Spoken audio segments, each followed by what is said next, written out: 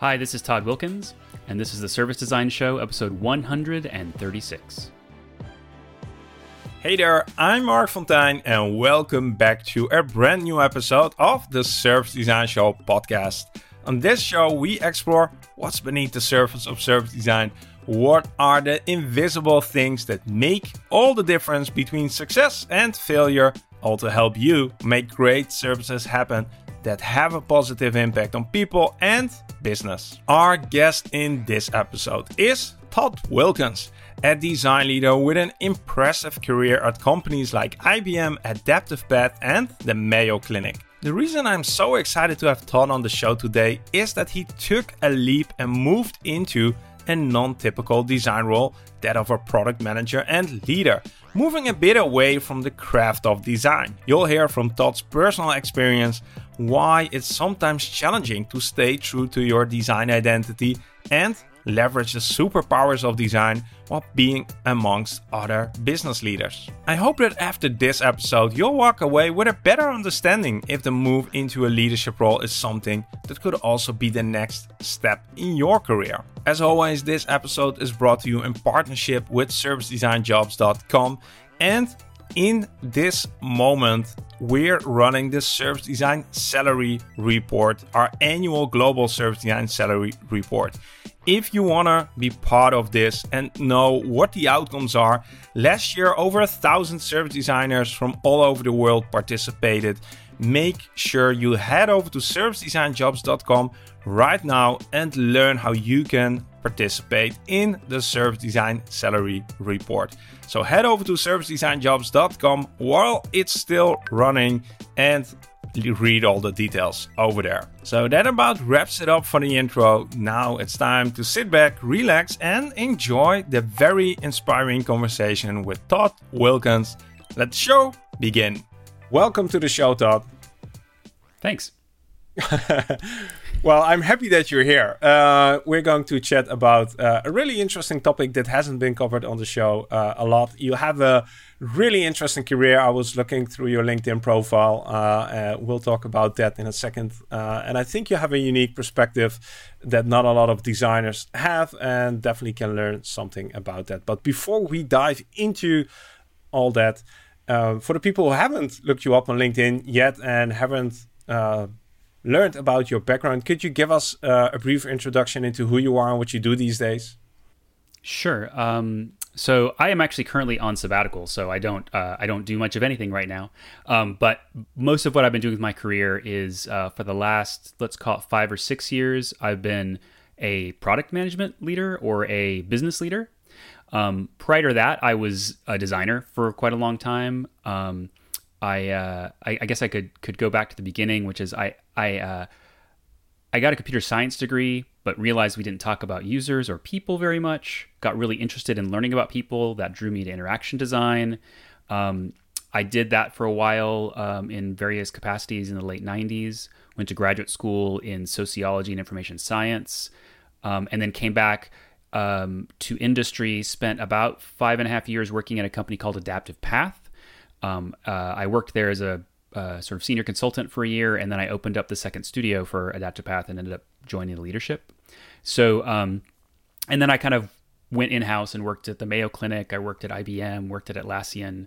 The thread to pull together here is that I really was a designer and a human-focused kind of researcher for most of my career, but I kept working with business and I kept working with product management, and eventually I made the jump to being a business leader and a product management leader, just bringing my kind of design and research background with me.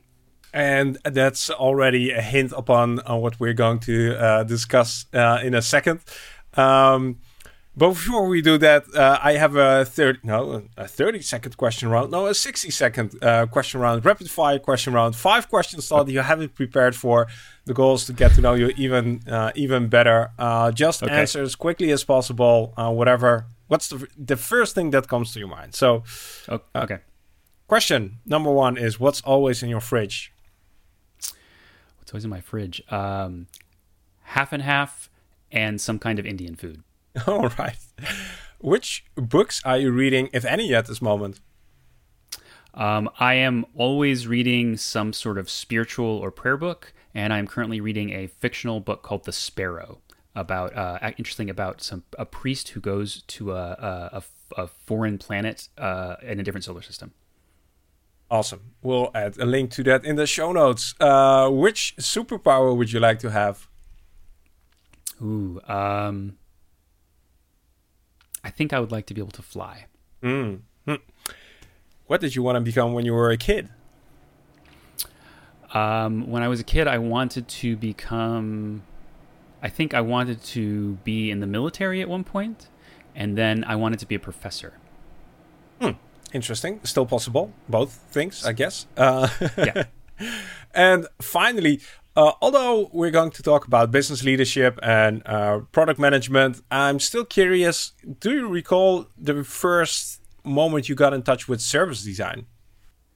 Oh, yeah. So I was working at Adaptive Path. This was probably 2006. And I can't remember. I read something about it or heard something about it maybe at a conference. And then I got very interested in the whole concept of service design. And ever since then, it's sort of been a foundational part of how I do everything I do, even though I don't always use the phrase service design. Yeah, fair enough. Service design goes by many names these days. Yeah. Let's transition into the topic of today. You already hinted upon your background as a product manager, your background being in business leadership and design leadership. How would you sort of introduce this topic? Where maybe we can start with the end. What do you hope to bring across in the conversation today? Yeah, I think that it's a very common thing for people from a design background to end up working with a lot of people in organizations because it takes a cross-disciplinary team. And for designers to end up feeling frustrated sometimes trying to get their point across or get someone to buy into the perspective, their human-centered or design perspective. And I've heard many people say, well, if I was in charge of this company, or if I was in charge of this business, or if I could make all the decisions, this is what we would do. And it would be great. And I think that what I would hope people would get out of this is one case study of what happened when someone tried to do that. I basically said, okay, if I think I can do this better than the business leaders and the product leaders, I'm going to try to take that job and see how I do, trying to bring my design perspective. And so I hope people can walk away with an understanding of what's really involved if you try to do that, both the great things and the challenges. Yeah, and this is awesome because I totally see that frustration and that desire to have the influence, to have the authority, to have the power, to have the budget, to have the mandate, all those things to influence change, because that's eventually what we want. We want to make a positive impact.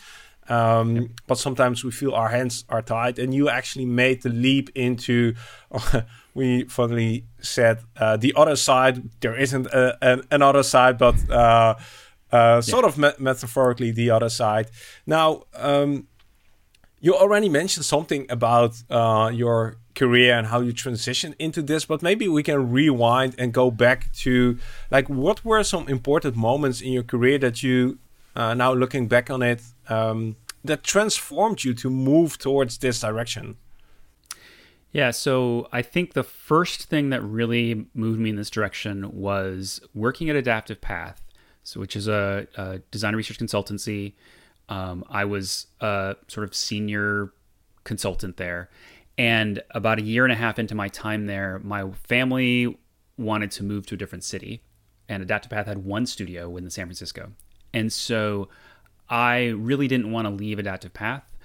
But so I had a conversation with the leadership. And essentially I said, would you let me move to another city and try to open another studio? And they looked at me like that was a little crazy, but they said they'd think about it. And so I went away and decided I would write a business plan, try to essentially justify my salary and a plan to create an actual other team. And I did that. It was a terrible business plan in many ways because it was my first stab at it. But it made me learn how Adaptive Path's business worked really detailed. I went and interviewed everybody there in the business.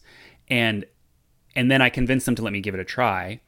And I think that was my first moment of saying, oh, like I I did my designerly stuff, but for the business, I went and did user research. I put together a model for understanding how the business worked. I made a case for a decision for a course of action. I prototyped it. That's what my business case was. I prototyped what I was going to do for the next 12 months. I told them, here's what I'm going to do and why and how and why. And then they said, sure, we'll give you a shot. And so I moved with my family to Austin, Texas, and started trying to get a new studio up and running. And so that was my first moment of realizing I could do something that wasn't just design, but using a lot of my designerly kind of skills. But then I found myself running part of the P&L for the business, right? I had to hire people. I had to do the facilities. I had to handle all this stuff, and I ended up joining the leadership of the company as a whole because I ran a meaningful part of the business at that point. And this makes me think of the Venn diagram we always see in design of feasible, viable, and help me out, feasible, viable, and what is the other one? Usable. Sometimes. Exactly. And being on the other side, having to run a business, having to think about the financials is something it is in our Venn diagram, but we very rarely actually have to do it, right? And sure. You forced yourself into a position where that was really an important part. Exactly. Now, it was easy for me in some sense. I didn't start my own business. I was beginning, I had all the support of a business that already existed, was successful, their brand, their way of working. So it was probably the best possible scenario for me to try to take this step. And I will be forever thankful to the people that I worked with for giving me the chance and the support. But it was a mind-changing moment for me. And then the next 5 years, 4 or 5 years when I was running that studio, was a real learning opportunity for me. I like to say I never went and got a formal MBA, but I learned a lot of basics of the things you do in an MBA because I had to do them. And I was just learning from my peers or the people that I worked for back at the home office. Now, there might be some people listening and thinking, like why? What's the opportunity here? Why would I'm quote unquote, I'm just a designer. Let me do my job and sure. stick with that. What do you see as the opportunity here of stepping into the other side, or at least learning more about the other side? Yeah, so I'll reiterate that my main motivation was actually very personal. It was something I was passionate about because it was important to my family. And so I will say, anybody who wants to make this jump, don't just do it because you want a different kind of job title or you want more power or more influence. It has to be something that's driving you that's really personal. And in that case, the first thing that made me think of it was something my family needed. But what I think your question was sort of, what do you get out of it? Like, why would you do this, right? Mm-hmm. Yeah. And I think that for me, it forced me to empathize in a way. It forced me to empathize with a lot of other parts of businesses that I conceptually be like, oh, I understand all those people's concerns and what they're doing. But when you really do it, I had to put on the shoes of someone who's entrepreneurial, and I had to mess up a lot and then succeed a lot, and it's a very powerful experience, and you learn a ton just about how to be a professional. But it broadened my perspective outside of just design. And of course, that's a great thing. If we take this one step further, of course, we need to become better professionals, more well-rounded, more mature. Sure. But again, what's the opportunity? I see. What's the potential benefit of somebody who's now a service designer stepping into a more product leadership or design leadership or business leadership role? Yeah, sure. So I think for me, the thing that was the biggest benefit, I think it would be for most people, was I got to start doing things the way I really thought they should be done, right? I got to test my own beliefs and my own perspective. I put them on the line, right? And it was wonderful because our second studio ran differently than the original studio. We did things differently, and not completely, but a bit. And we began. If you talk to anyone there, we had a different character. Even after the first year, more of the large, ambiguous research projects were coming through our studio than the other one. We started doing actually by the end of the 5 years, some of our some of the biggest and longest lasting clients for AdaptivePath as a whole had been based out of the Austin studio, the smaller Austin studio than the San Francisco one. And I think it was because of the nature of the projects we tended to get. We were a little bit more researchy. We were more service design actually in some ways than AdaptivePath back in San Francisco. They had strong service designers there, but if you took the whole 30 people, there were 5 or 6 really strong service designers and some people who could do service design, and then a lot of people who just did more classic product design. Whereas I think in Austin, we were much more research and service design. And so that character was great. And I got to test and learn a lot of stuff because I wanted to push my practice and the idea and the practice of the company forward in a way that was harder for me to do in the other situation. Yeah.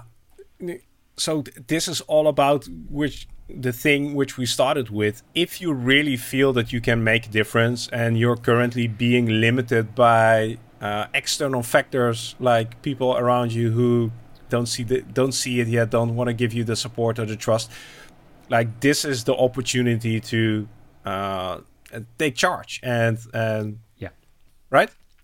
It is that's absolutely true. Yeah, I after I did that, this is actually the advice I started giving to every young designer that I met,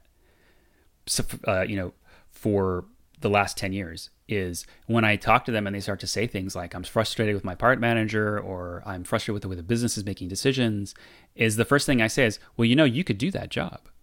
You're smart and you're talented. You could become a product manager.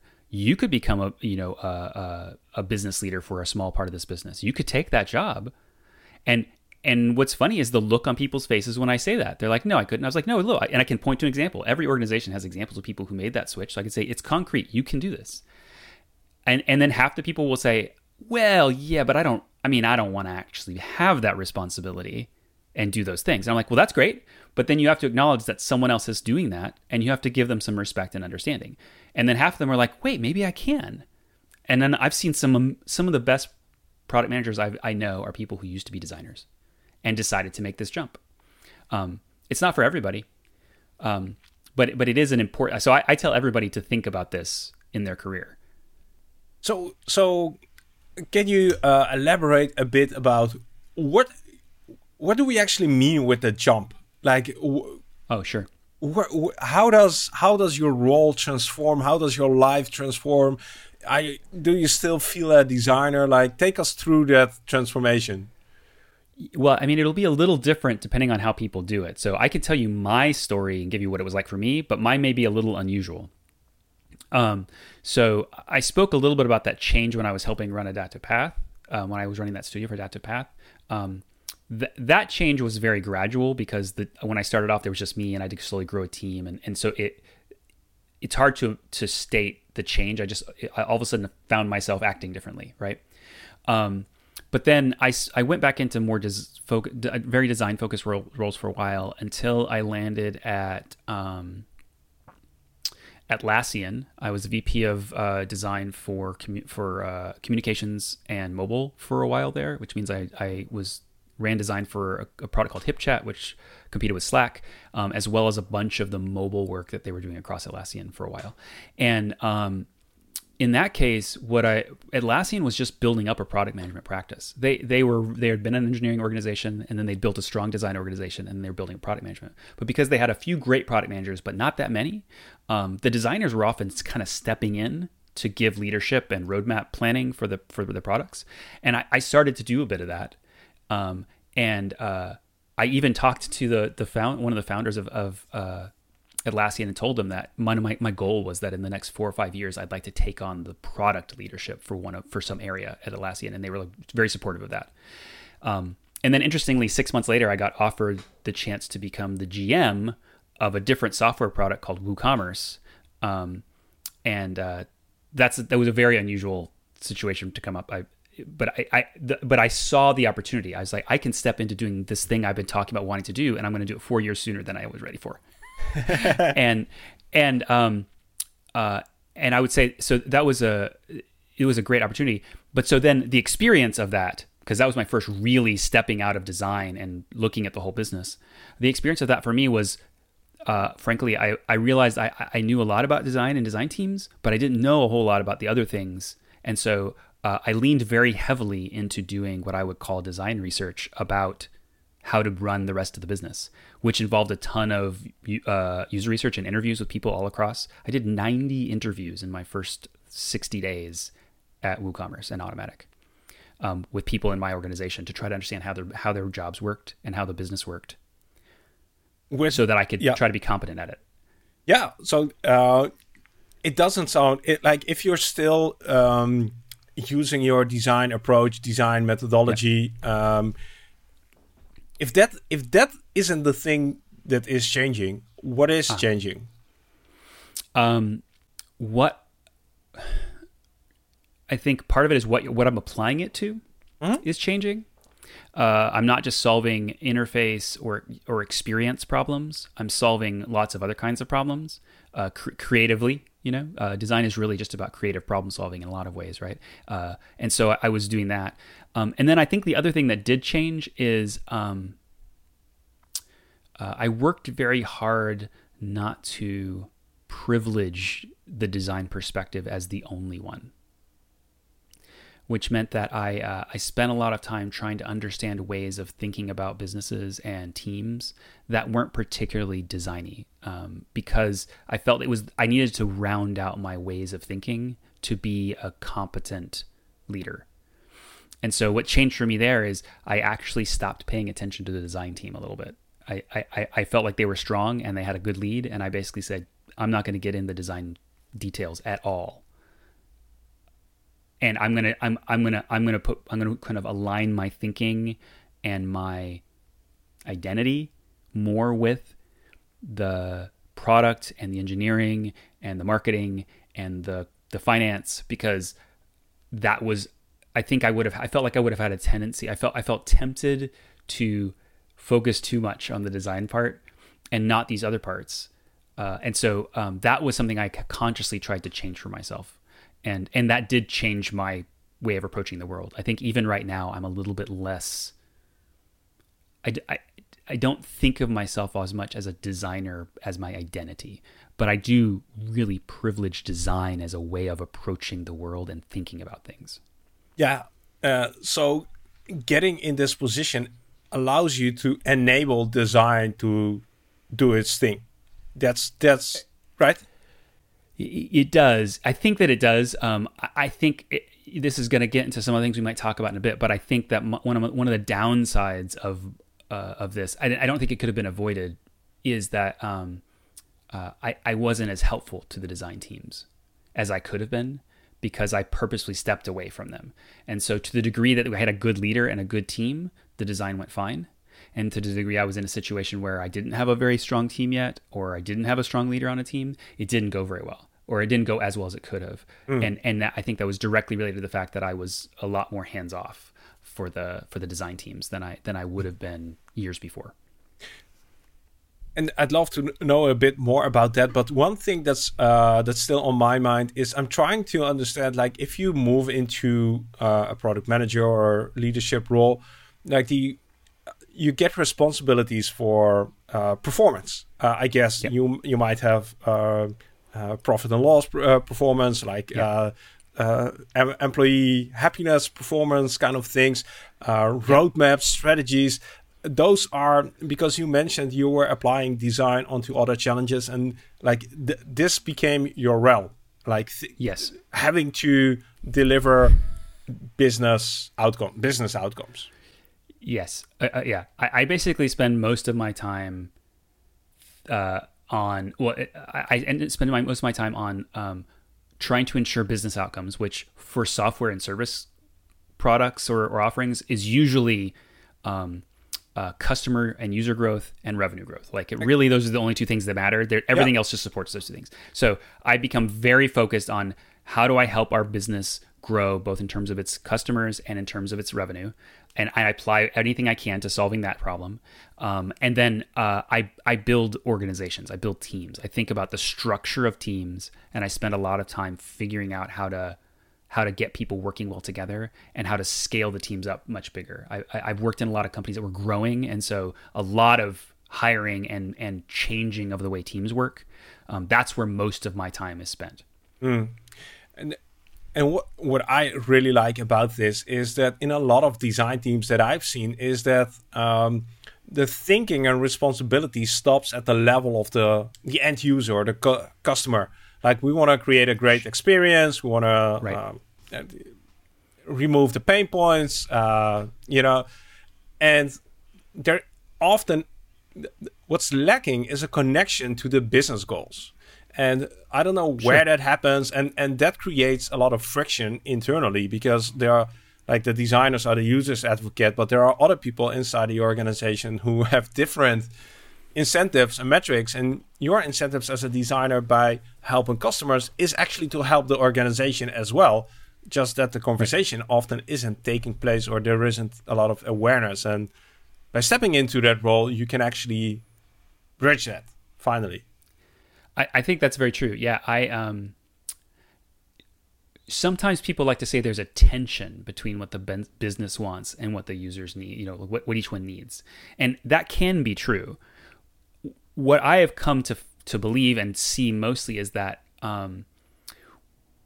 when that tension exists, when something the business is trying to do and something that the users want are really, really not aligned well, that's usually a fundamental problem with the business.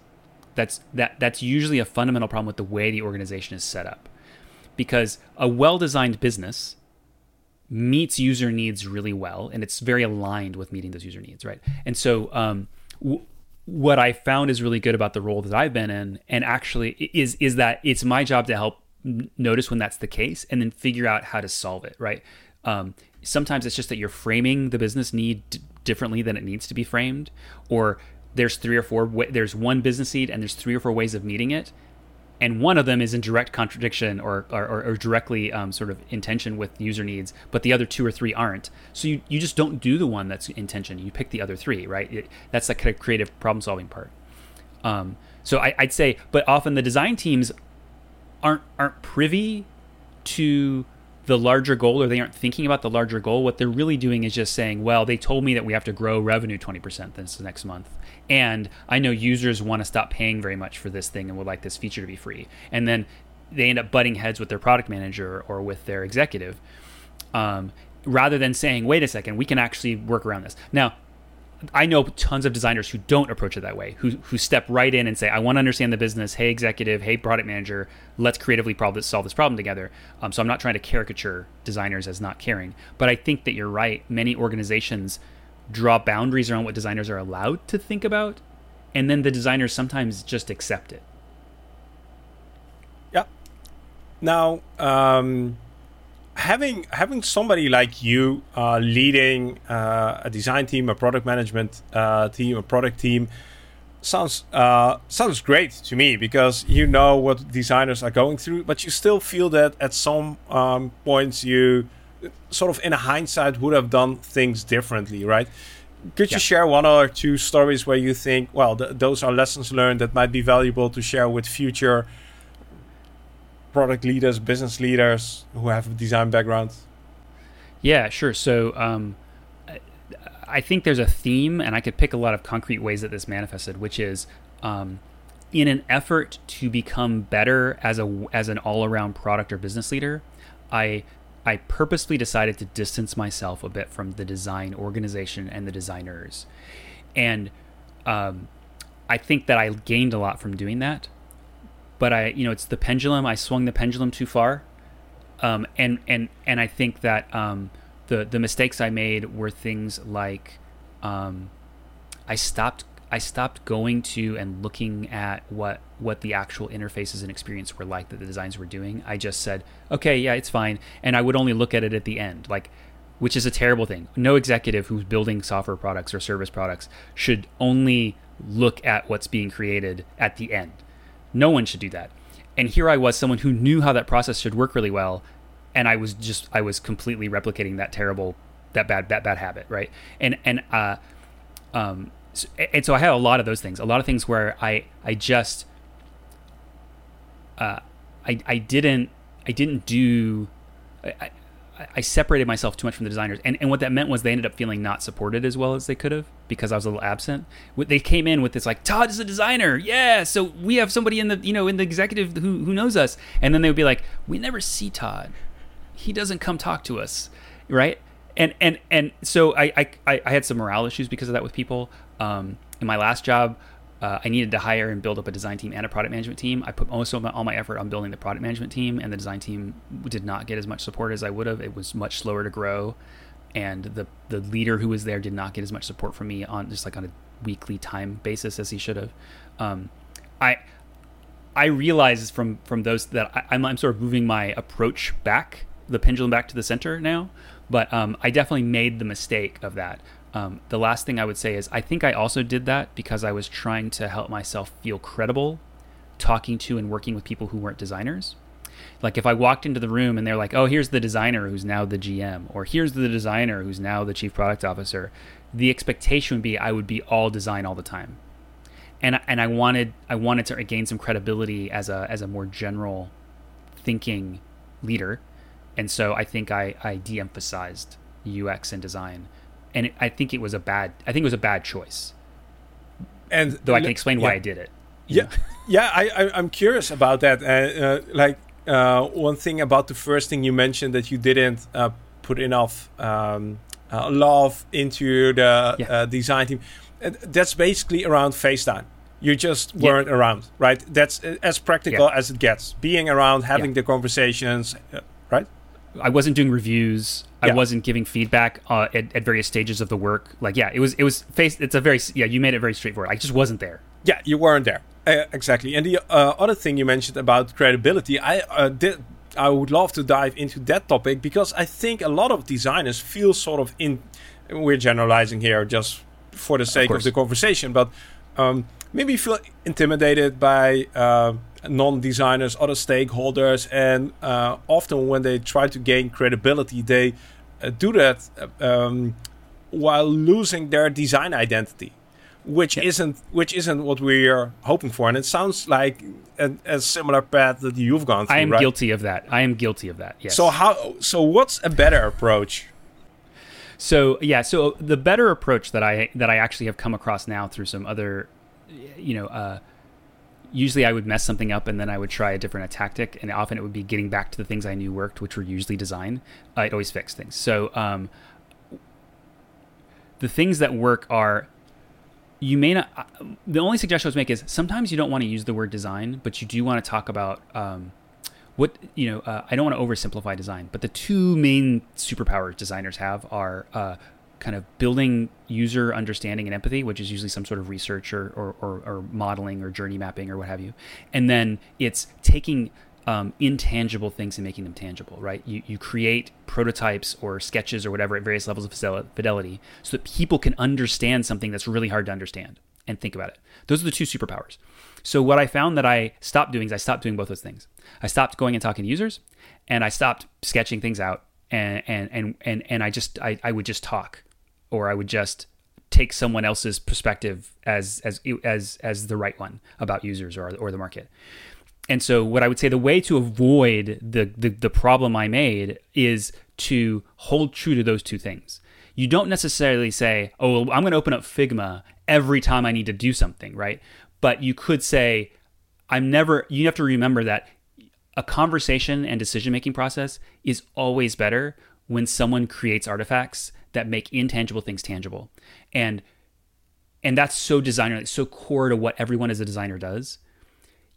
That's a concrete thing. Just never walk away from that, because I've never seen that not work in a situation. But I forgot about those things, and then I forgot about talking to users. Like I let myself go months and months and months without looking at what users were doing, looking at their behaviors, and not talking to them.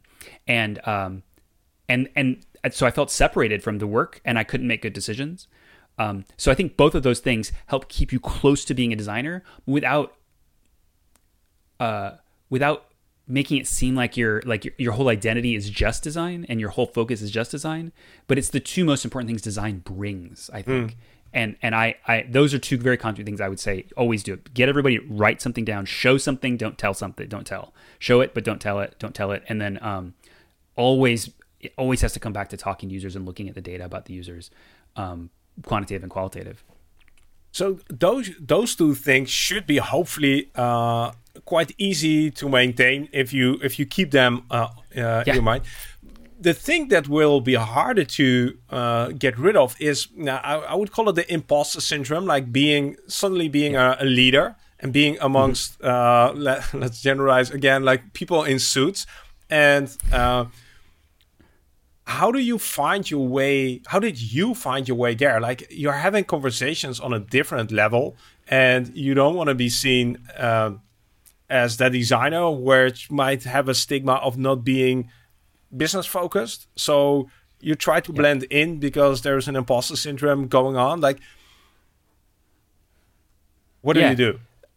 So in that case, it's going to sound like I'm saying the same thing again, because it's actually the true thing, which is, chances are, if you're in a room of suits, to stereotype for a moment, they're all talking about things that they know or think they know and trying to make some decisions. And the chances are, even if it's on Zoom, the only thing that's happening is someone is talking and another person is talking.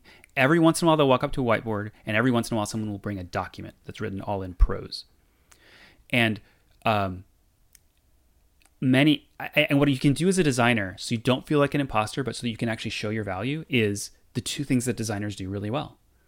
Ask a lot of questions. Ask a lot of questions about, why does this work this way? Help me understand this. Do we have data about the users? Do we have data about the way the business works? Ask questions, and then create something that communicates the things you're seeing. Try to articulate the conversation that's happening around you clearly in what I would usually call a visual way, not just a prose and words way. What happens there is, you'll find that the very first conversation you have with the suits, they'll all say, "This was such a great conversation. I'm so glad that Maria was here. I'm so glad that this designy person was here." And they won't say it because, oh, they're a designer, we need someone who can sketch. They're going to say, they ask all these questions, and they showed us we made so much more progress than we usually do, right? And when I did my best, that was actually the role I usually played in most of these executive conversations early on. Yeah, and what's great about this and what's really encouraging is, I think, what you sort of reminded me of is, the only thing that changes with regards, for instance, to the questions you ask is the topic. And the topic shifts from maybe being very user-focused to more business goals-oriented, or planning, or roadmaps. But the rest of the things, as a designer, your design approach, design attitude, design tools, that all stays the same. It's just a topic to simplify. It broadens. Right? Yeah, and it broadens. Like, you have to start talking and thinking about sales a lot more, and about the details of marketing more. And then you also have to start thinking about operational and finance stuff, right? You have to start thinking about quarterly earnings, or how we recognize revenue, which are things you have to learn about. But again, you're right. It's just a different topic. You can still bring your same skills and perspective to that, and it is the unique value no one else in that room is going to have. And that's what's so encouraging about this. And you mentioned it at the start when people approach you. Why don't you take on this role? I think, I hope that people who are listening right now see that this is right up for grabs, and there's a lot of value to be added. You just have to get comfortable and fluent with topics that you're maybe currently not are comfortable and fluent with. Right. Now, what I will say is that the one thing that is a little different about this move, which is true for someone staying in the design career, is, there's the dual kind of two tracks in the design world. Like, you kind of start moving into management, or you stay an individual contributor and just kind of keep getting stronger and stronger to craft, right? And people have different predispositions towards those, and that's totally fine. Moving into the kind of position that I'm in really tends to work better for someone on the managing that tends to lean more towards wanting to work with lots of people and are comfortable getting their hands a little bit more off the work. They're not as in love with the craft. That's the only thing that I would say to keep in mind for people when they're considering this. Although, frankly, some larger organizations actually have high-level individual contributors that are product managers as well, and that would be something that sort of like a design principal, for example, someplace could move over to being like a product strategy principal or a product management principal, potentially. if they wanted to, and then they wouldn't manage a lot of people. They would just be working on really big, hairy problems that are more product strategy focused as opposed to purely experience or design focused. If you look back on your journey so far, what are maybe the most important trade-offs or compromises that you had to make to actually make this work? The trade-offs for me were so this is very personal. I've always been a user research person. I have a sociology background. That's one of the things, design research is one of the things I love. I love going out and doing interviews. I love doing the data analysis. I just don't get to do that. Because it's so time consuming, and doing good design research just requires a lot of focus. And so I have to have other people go do that work for me, and then I can work with them on the analysis, and I can work on the insights and the implications. So a trade-off is, and the same thing would be true if you really like prototyping or you really like the details of visual and communication design. You have to step away from those things, and that could be a hard trade-off. I think the other trade-off for this is also a very personal thing too, but I think it's worth considering. Is I think something I realized is that I was excited about the opportunity to go and make this change and try to do something different and bring design to other things, and I think I got very caught up in kind of like succeeding with finding career steps, finding new roles that seemed like a good step up, and I could take on some more things and have some more impact.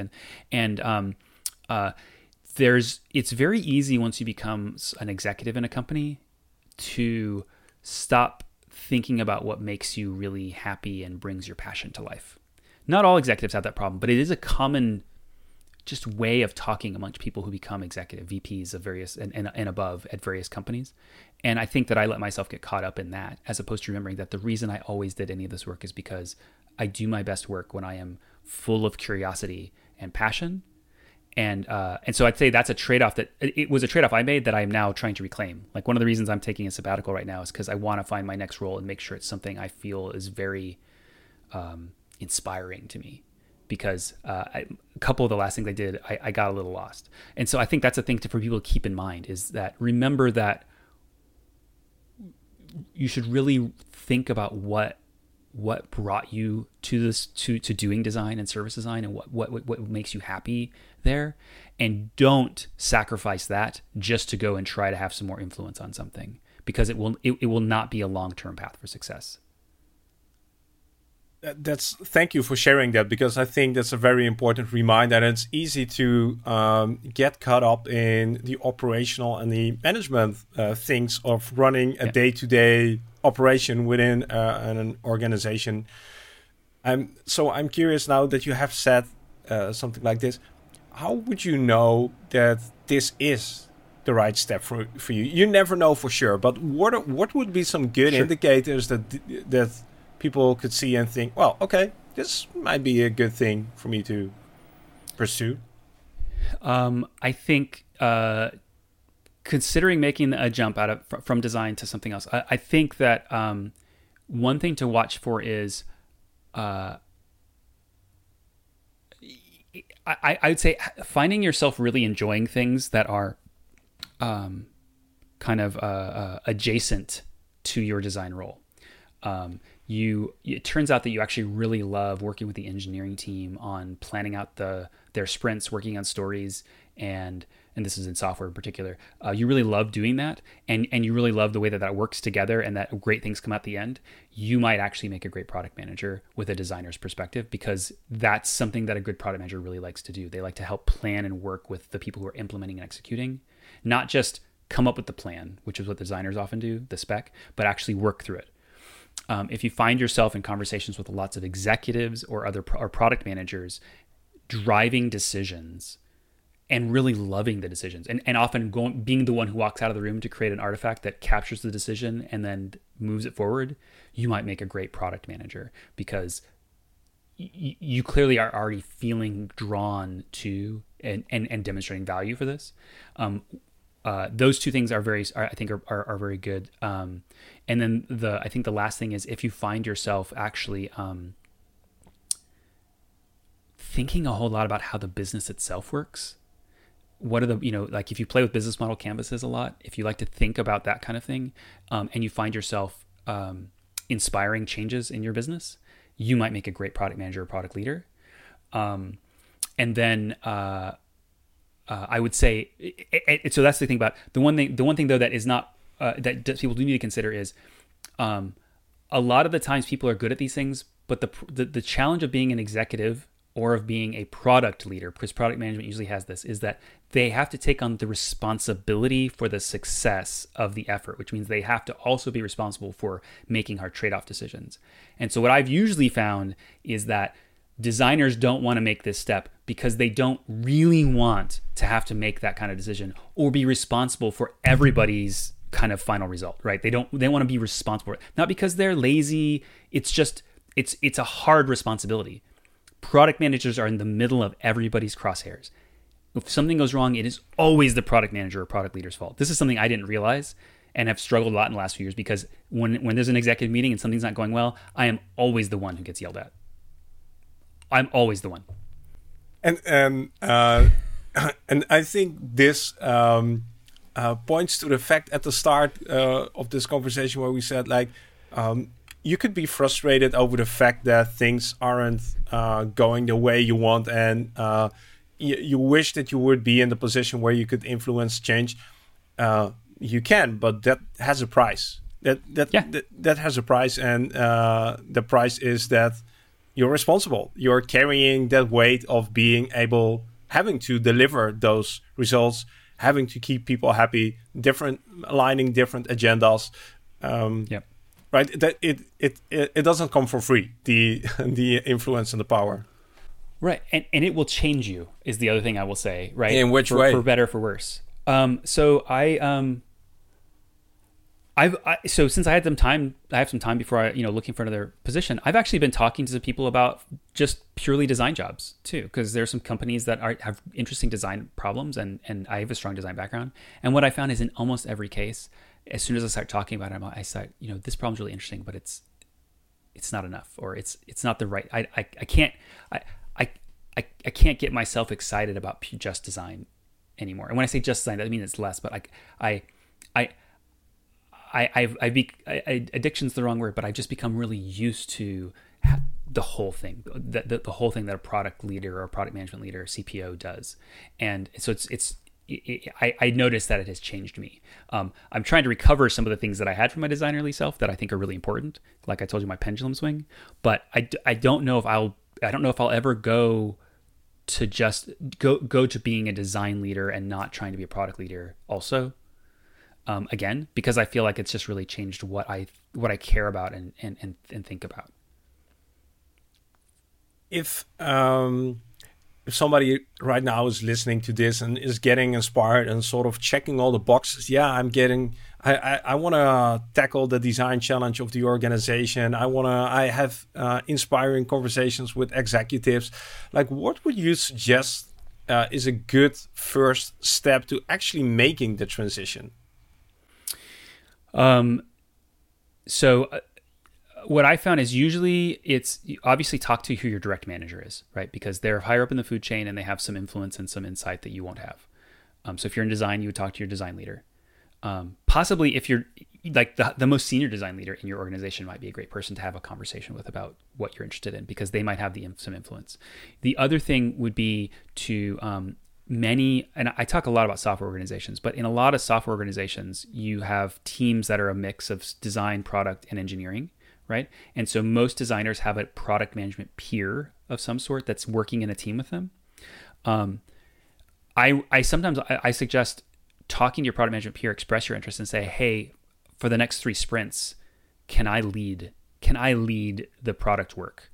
Can I write up whatever artifacts that we use? Can I run the sprint packing meetings? Whatever your practices are in a given thing, ask them. Say, I'm interested in learning this. Will you let me run them? And then you can give me some feedback about it.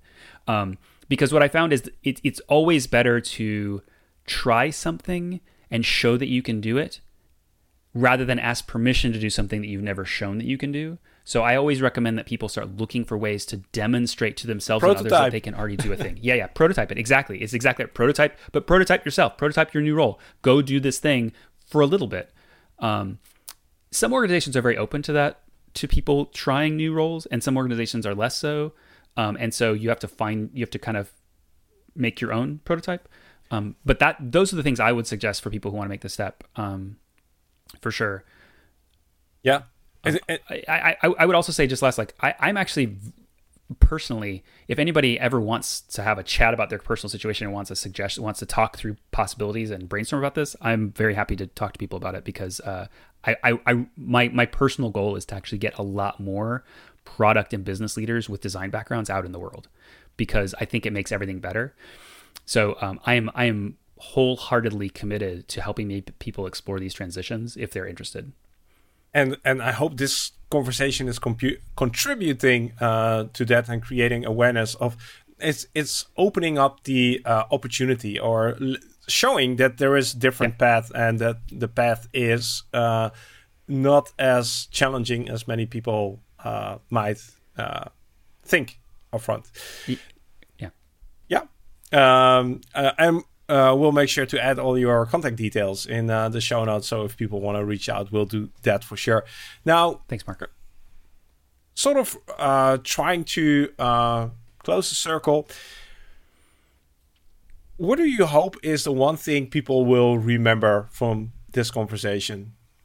That our design skills and experiences are really valuable to organizations outside of their quote unquote design teams, and that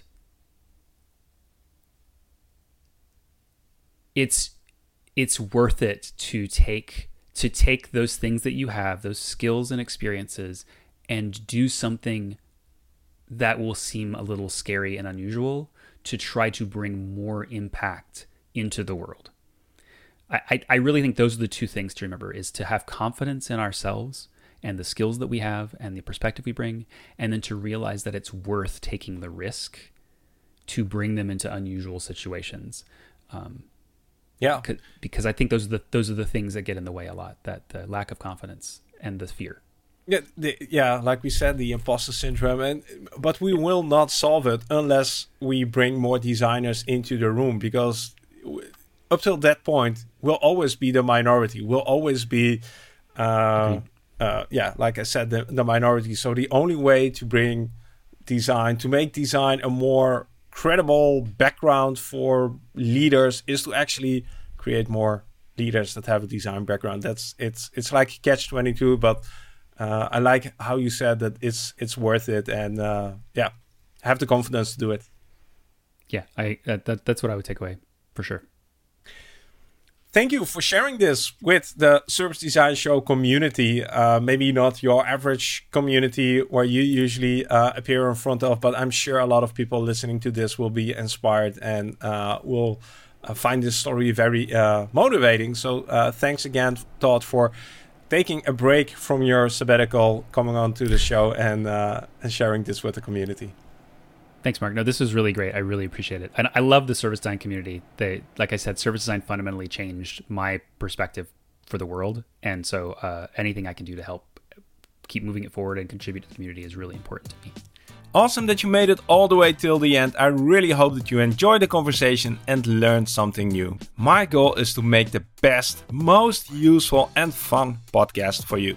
If you have feedback or suggestions on how to do that, please send me an email. You can do that at mark@servicedesignshow.com. Thanks again for listening to the Service Design Show. I really appreciate your time. Thank you for being part of this community. Keep making a positive impact, and I'll catch you in 2 weeks' time with a brand new episode. See you then.